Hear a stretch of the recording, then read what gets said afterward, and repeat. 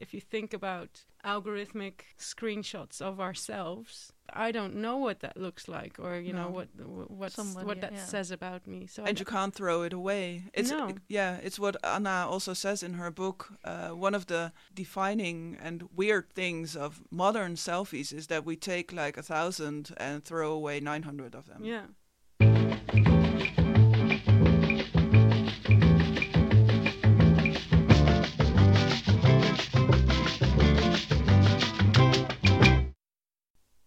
Welcome to the 4th episode of our podcast by the Institute of Network Culture's Zero Infinite.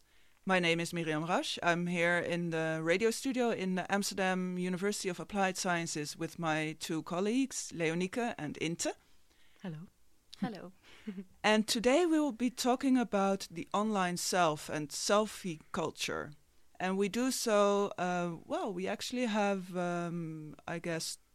2 important points of reference. We had a conference in Rome, Fear and Loathing of the Online Self, and we have the publication within our Theory on Demand series of a book by Ana Peraica, who was also at the conference, Culture of the Selfie, Self-Representation in Contemporary Visual Culture. And we'll hear many different angles to the selfie story, I guess. But Inte and Leonike, you were there in Rome. Yeah, so we organized that with the John Cabot University and Roma Tre University in Rome.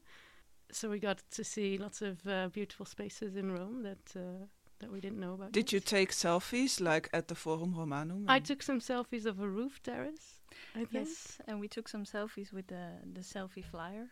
Oh, that's true, yeah. Kind of meta. Mm-hmm. So there were a lot of great talks, and I think thematically the conference could be kind of categorized in 2 different themes. So one is more on the visuality, which I think Ana is an example of, and I think Rebecca Stein, who has a very different topic. She talks about Israel and how soldiers use selfies, but it's also kind of about the visuality and how it's used. And then I also talked to Wendy Chun, who talked to me about kind of the more algorithmic nature of the online self and how we're categorized into different neighborhoods and how that influences how we can be online. Yes. And I think at least that by the end of this episode, it will be kind of clear that all these things really hang together. So the visual part and the algorithmic part and the political part, which may seem quite distinct at first sight, they all have something to do with each other. Yeah, so maybe you can tell a bit more about Ana Peraica's work. Yeah, Ana Peraica's book we also presented at the conference. So she published a book in our Theory on Demand series, Culture of the Selfie, Self-Representation in Contemporary Visual Culture. And this book is about the selfie and the self-image in regard to the places they're recorded in. She also, I think it's interesting, her history as a photographer, right, that plays into this, and the art historical. She's writing from her own studio, which is in her family for a long time. Photography studio, right? Yeah, a photography studio, and it was her grandfathers and her fathers, and they were also taking selfies, very funny selfies, and but also war selfies. Some of the selfies are in the book. They're in the book, yes, as a way of presenting themselves as being there as survivors of the war, for example. But also just really funny selfies in the studio. One of them is, I think the first one she actually shows is her grandfather, and she says, I think that he's drunk, and I thought that was really special that there exists such a early example of a selfie, and that someone's drunk in it. Yeah. Well, but I also saw that there's even a special term for selfies when you're drunk. Drelfies. Oh, really? Wow. Yes. I've never heard of that. # Drelfie. I think most selfies might be Drelfies. Well, I don't know. No. Sometimes when you sit in the train, there are people who are just spending the whole train ride taking selfies, right? Yeah, I also saw a girl. We were waiting for a plane, and it was delayed, and she just spent an hour taking the perfect selfie. I mean, it's a good way to entertain yourself. Yeah, and I think Anna's book shows us that the selfie is not something new, and also self-portraiting often recorded now with some kind of scene behind our back. So she really traces the whole art history of self-portraiture. Yeah, from and the that's Renaissance. Of course something that has been going on for centuries now, with painters picturing themselves within a scene on a painting, even before they were making just self-portraits of themselves. And she really shows how this is a long history of an interest in self-portraits, but also how the techniques change within that history. Yeah, the changes in the self-portrait since the Renaissance, she said, deals with the development of perspectives and centering the self in visual culture, from the self in the mirror to a mirrored self-image. So before, painters were painting themselves from a mirror, in a mirror, and now this mirror is included in the technologies we use. Yes, so just to give an example, I think it's a very famous example by Jan van Eyck. So then we're talking about a long, long time ago, and he portrays a couple, and then very small in the background there's a mirror, and it wasn't even noticed by everyone who looked at the picture, but in the mirror you can see the painter, Jan van Eyck himself. Mm-hmm. Yeah. And she really draws up a whole scheme of how, the figures in the picture and the viewer of the picture are related to each other. So the mirror is kind of a way of putting the viewer in the world that is portrayed, and then creating the relationship between it. Not the viewer, but the painter. The painter. Yeah, that's what it is. So but the viewer of the scene that he painted, or she. Yes, but the painter is not the same as the viewer. No, that's also what Ana shows in her book. Yeah. And now, of course, when we take our smartphone and reach up in the sky to take our selfie, it is in itself also a kind of mirror. Yeah, it's included in the technology, of course. Yeah. And I also like what she says, and she really states that absolutely in the beginning of her book, about how it's not anymore about the world that is in front of you, but in modern selfies, it's actually about the world behind you. So she writes, reality commonly set in front of the author is now pushed into the photographically irrelevant second plane of existence behind his back. So this is just a bit of an introduction to Ana, and I think we can now listen to her fragments. Yeah, basically technical differences were related to the use of mirror and the use of lenses. So what is characteristic, as I see it, with mirroring technologies today is they're providing a wide view, was very similar to the view which was offered by early self-portraitists. And this view is offering us a wide insight into the environment they are standing in. So there is much more of the background or the second plane being visible, and thus it is not only the world, not only the self-portrait, but also description of the world behind the back. Only what changed meanwhile since the Renaissance, the first imagery of self-portraits till nowadays, is that before painters were showing the world in front of themselves with a mirror included inside, like for example in paintings of Vermeer or paintings or Jan van Eyck. But today they are reporting on the world behind the back because there is a mirroring technology being included. Yeah, so the mirroring technology is really a focal point in Ana's analysis of the selfie, right? Yes, and especially the world behind the back becomes more important, as she said. And she's making a reference to these CNN reports that some scene is behind someone's back and something is happening, and it doesn't easily scare us anymore because we're used to this way of reporting. Oh, so like a reporter standing, with the, as you often see, like the whole crowd of reporters reporting in front of something happening. Yeah, so she's making a comparison to the myth of pursues, that the reality behind the back is a way for us to deal with this kind of scenes. So the myth of Perseus, who had to kill Medusa, and he couldn't do so because if you look Medusa in the eyes, she will turn you into stone. So to deal with Medusa, he had to use a mirror, or in this case he used a polished shield to deal with her reflection, so he was able to kill her. So the world behind the back is a mirrored world in the image, works precisely as in the myth of Perseus, in the way that Perseus was killing a Gorgon Medusa by using a polished shield. So that way he was controlling the reality. So the real reality was dangerous for him, so he was using reflected reality to be able to master the real reality. And that is something I see quite in common to nowadays relationship of our real bodies and virtual bodies, in which the reality itself has become something very alien to the perception, and thus it is somehow reported as the world behind the back.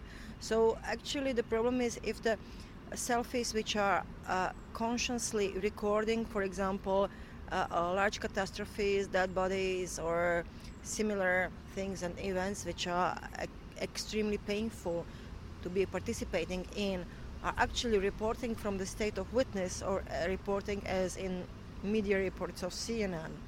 The problem is that without a real experience, these events are not actually being lived.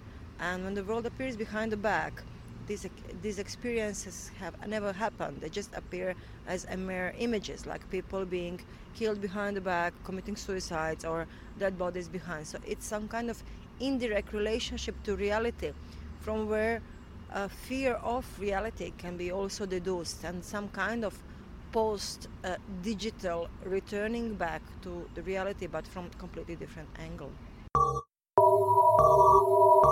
So now we enter into reality that is maybe too difficult or too tough to deal with directly, and I think that is also what the other researchers that we talk to are interested in. So the mediation of a tough reality. Yeah, I think it's really interesting what she says about to take a selfie with a scene is actually not to live the scene. So it becomes an image of something that doesn't really exist. You didn't see what you photographed.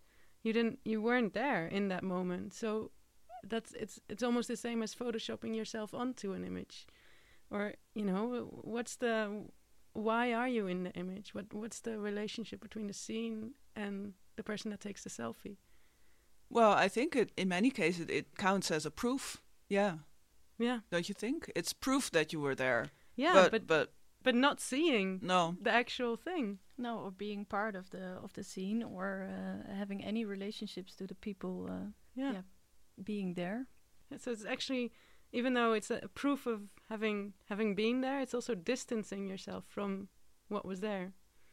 But maybe you can also compare that to the habit that a lot of people have when they go to a concert, for example, and they just start filming the whole concert without kind of enjoying or looking at the people who are on the stage, and not just at the screen capture of the people on the stage. Yeah, just all those little screens you see that are all these little like mediations of the actual experience that we're all sharing. On the other hand, when you say you're not really there and the actual experience that we're having or not having, it also makes me wonder if there still is something that you could call an actual experience. I mean, does that even exist?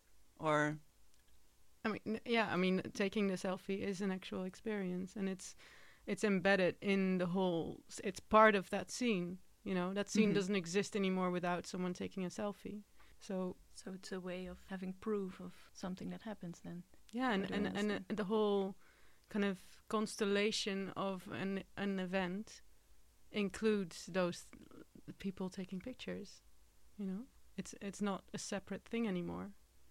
No, I'm just mentioning it because it's also a very kind of, and I definitely don't mean that that Anna does that in her book, but you know, the way of criticizing people who can only live life through their screens. It's also kind of an almost old-fashioned way of thinking about the way we live with media. Yeah, that's true. Yeah. And what I find so fascinating in her work is that she shows that even, you know, in the Renaissance, painters were engaging in the same kind of literal reflection on their own being in a scene. Yeah, so it's actually, it's really nice to see this really long history, because we tend to fall back onto these critiques of new media as they appear as kind of degrading the human experience or something. But then if you really analyze the historical connections you can make, it's something that we've done for such a long time. Yeah. But now I think the next one that we have coming up is well, not afraid of really going into reality and all its bloodiness. You talk to Rebecca Stein. So Rebecca Stein is an associate professor of cultural anthropology at Duke University. And I talked to her at the conference in Rome, and she does really interesting research on the role or how social media are used by individuals and also the state in Israel. So she looks at selfies that are taken by soldiers and how the individual self is portrayed, but then also how being soldiers, how they're incorporated into a state narrative, and how the state uses the individual and their online presence. She wrote a book together with Ari Kunstman, which is called Digital Militarism, and this is a term that kind of describes two developments. One is it's kind of set in a recent history in Israel, and they talk about the growing technological skills in Israel as a society, and also the rightward shift in politics in that same society, and how those two kind of combine to create digital militarism. Shall we just go to the fragment? Yeah, so she talks about soldiers and how they use selfies in relation to their online identity within a state that is militarized. So in the talk I gave, I showed a set of selfies that were produced by soldiers as they were waiting to deploy for a military operation in the Gaza Strip in 2014. And one of the things I think is interesting about these selfies is they help us rethink this kind of story, which I think ultimately is a social fiction, that the selfie is always the kind of workings of the lone individual producing their personal face, giving us an image of their face to circulate online, when in fact these selfies in particular are at once portraits of these individual Israelis, mostly Israeli women, but they're also pictures of the state. So they speak in a double idiom. They speak through the kind of language of the individual and the language of the face, and of course all these selfies are very familiar to us. They're women posing seductively.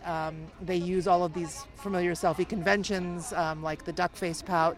But there are also stories of the state. There are also images of the face of the state, and not just any state, but a militarized occupying state in the midst of a military incursion, which would claim many lives. I think in a way these are not the exception.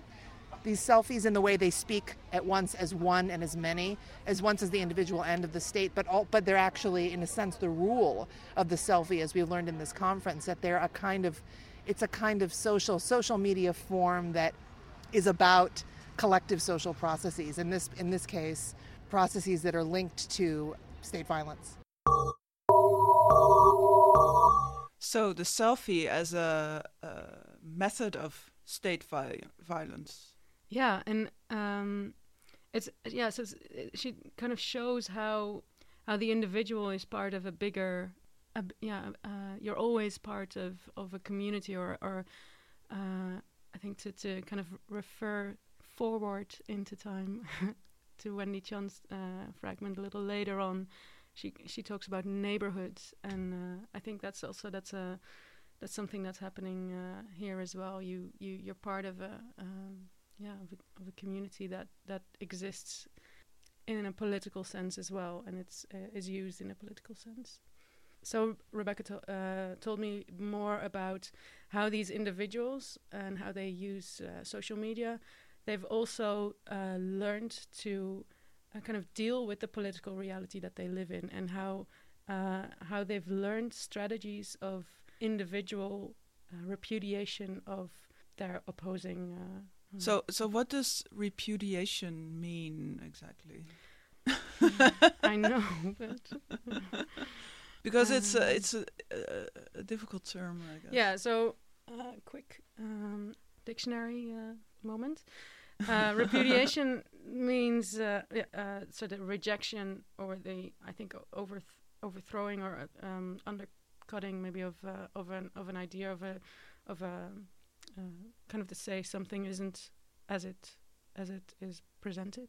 And so Rebecca Stein looks at how that's happening through individuals, through Israeli individuals, and within the context of Palestinian online individuals as well. How Israeli individuals kind of repudiate what Palestinians are saying.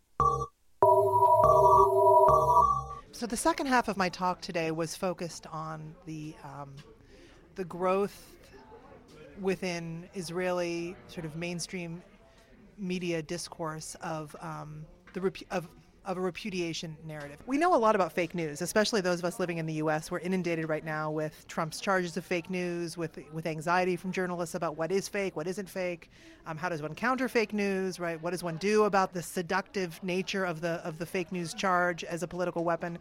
What I was trying to think about today is how is the history of this same charge in the Israeli context, because of course this is a charge that's circulating globally right now. But it has very particular histories in the particular context in which it's used. And what I was trying to talk about today is how the charge of fraudulence, particularly as it's used online by Israelis against Palestinian testimonial video of state violence in the West Bank, how this charge of fraudulence is being leveraged as a political weapon. But not only that, how Israelis learned how to employ these tools, how they learned the script of repudiation, and it took some time. There was nothing self-evident about repudiating, right? It took some time to develop the language of repudiation, the skills in working to repudiate an image. All of this had to be developed, and in the present, it's become a very, it's been normalized. Repudiation, this kind of repudiation, in other words, the claim that Palestinian testimonial video is false, is rampant in Israel. And it has a particular history, which I was trying to describe today. So I can see the connection between people learning more and more technological skills, handling media, handling themselves within the media, and kind of political forces that maybe we don't understand or control yet, like fake news. Mm-hmm. And how these go hand in hand. So I also think, and I really like that she makes the connection to fake news, because that's also something that derives from a very high level of technological skills by many people in layers or in groups or in states even that maybe didn't have those skills as of now. Yeah, and I think fake news is also, if you trace it back, I think it can be, you have to point to bloggers and individuals that started doing this and started creating alternative narratives, or alternative facts, as they're called. And so it's really from individuals' political beliefs that these things come into being, I think. And then they're through so many people getting involved and learning these technological skills to actually create, kind of inundate a discussion with a material and push towards a specific general consensus. Yeah, because it's not just nerds anymore who No. are posting their conspiracy theories. No.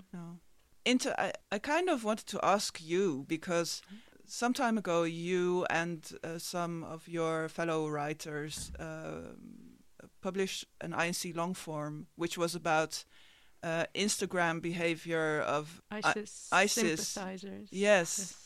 And I guess also selfies are part of that. And I really had to think back to this long form, which is still online and you can read it on our website, because there you guys also show, how these groups that we maybe don't, how do you say it?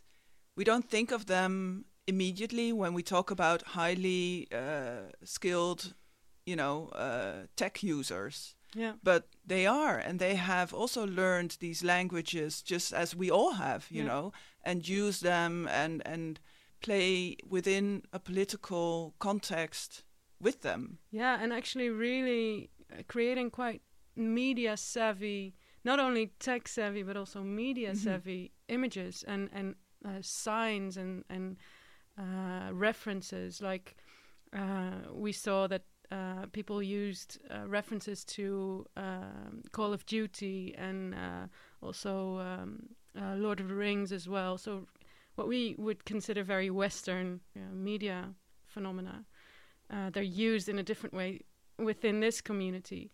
And the use of emoji on in comments, like specific emoji, we kind of understood to have a different meaning than if you didn't know about the specific histories. For example, a green heart in that sphere had was a reference to foreign fighters in the conflict in Bosnia in the 90s, who were believed to when they died, believed to turn into green birds.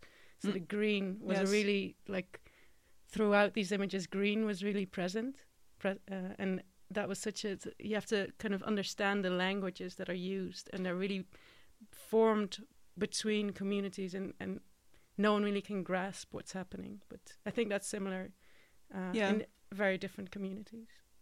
And it's the understanding of visual language and how it develops, and how people take that visual language up and use it. Like in the images themselves. Yeah. So also posing with a cat was a specific thing because that has relevance in Islamic belief. And posing with cats has specific relevance for Instagram as a whole, and of course. That's true, yeah. Maybe online culture, Yes. It's very important. So we kind of realized quite early on that we might, make duck faces, but there's so many different things that if you learn the languages, you can recognize the kind of relationships that exist, and the communities that are drawn into and kind of influence each other and are determined by their environment, but determine their environment as well. Yes, so we are both steered, but also actively steering. Yeah. And I guess that's maybe also a bit what Wendy Chun is talking about. Yeah, that's I think now after listening to Wendy Chun, I understand even more what I saw then, I think. Yeah. So one point is that in terms of what's being called personalization or prediction, individual prediction, what matters isn't your own individual action, but the ways in which your actions correlate with others.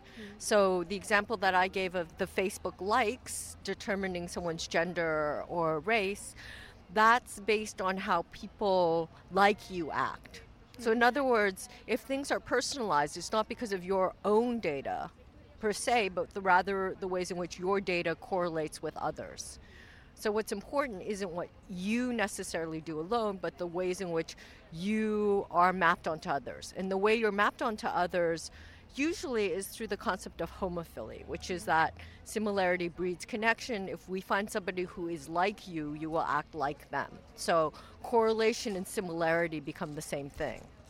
So the problem with that is many things. So one is you're placed in a neighborhood based on your intense likes and dislikes, which assumes that neighborhoods should be segregated, right? That people should be grouped according to these things. Now you can say that the reason why you're grouped into these categories of intense likes and dislikes is that these are the groupings under which confirmation bias is most likely to happen, because these are your intense hates and likes. You're far more moldable or shapeable, so therefore more vulnerable to suggestion. But undoubtedly there are many different ways in which you're like others, or the many different ways in which we can view clustering a network to make sense of it. So again, mutual indifference is one way of thinking through clusters. You all didn't click on X, gives you a way of understanding how users react. So what's important is to always constantly think through things and refuse this kind of segregation, because it's not even good for corporations. Corporations themselves realize that this is limiting people within certain items, so it's really hard for there to be any spontaneity or diversity. So we have an aggregate situation where diversity is decreasing, even if at the individual level it may be increasing. So I guess what Wendy Chun is referring to here is what is also called algorithmic identity. Wendy Chun, by the way, is a professor at Brown University, and she wrote most recently the book Updating to Remain the Same, Habitual New Media. So algorithmic identity, how can an algorithm be a selfie? Is the algorithmic data collection of our Facebook feeds and clicks and likes and connections, is that the ultimate selfie? I think it depends on who you're asking, because of course I immediately think of course for companies and people who want to influence us, it is the ultimate selfie. But for me, it might be something more dangerous and not my ultimate selfie. So yeah, I mean, if you just want to sell things to someone that likes X and Y, then just give them data and they're happy. But I think that really kind of, to draw it back to Anna's work, I think it's really interesting also to look at the visual layers and what that says about what we want with this, or how we're influenced by it. So I think that we should look for ways to push it in a way that's against the groups we may be categorized into. Yes, because like Wendy Chun says, we are put into neighborhoods, and neighborhoods almost automatically lead to segregation. Mm-hmm. On the other hand, it is a self-portrait that we make, isn't it? Are we not helping with our own segregation? What do you think? I guess we are. Yeah, but is that the fear and loathing of the online self? Is that what I'm experiencing right now? Yeah. No, I'm just thinking about, with a self-portrait, you always have the control of like making the self-portrait and then destroying it or not, or at least looking at it before it reaches someone else. Mm-hmm. I think in a more traditional way. But then if you think about algorithmic screenshots of ourselves, I don't know what that looks like, or what that says about me. So you can't throw it away. It's what Ana also says in her book. One of the defining and weird things of modern selfies is that we take like 1,000 and throw away 900 of them. Yeah. But we're never able to throw away our Facebook data. because it's not owned by us. It comes down to control again, which Anna also talked about. Who is the Medusa that we want to kill? I don't know. There are a lot of Medusas to kill, I guess. Ooh, Leonike, now you scare me. Name one. Yeah. I don't know. Well, maybe it's a question we can't answer, but it's an interesting one to kind of think about.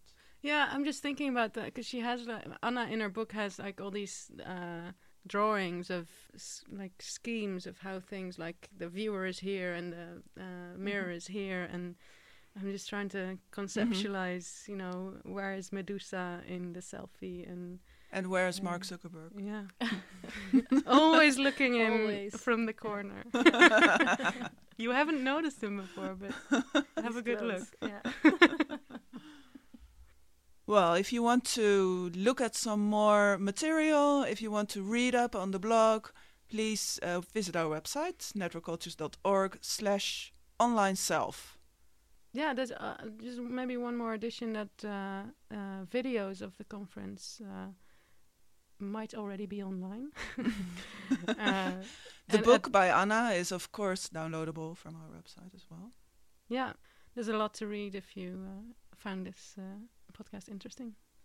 And send us Send us your algorithmic selfie. Yeah. Yeah. Your ultimate algorithmic Yeah. selfie. I'm curious what that would look like. Yeah. All right. That's it for now. Thanks. Bye. Bye.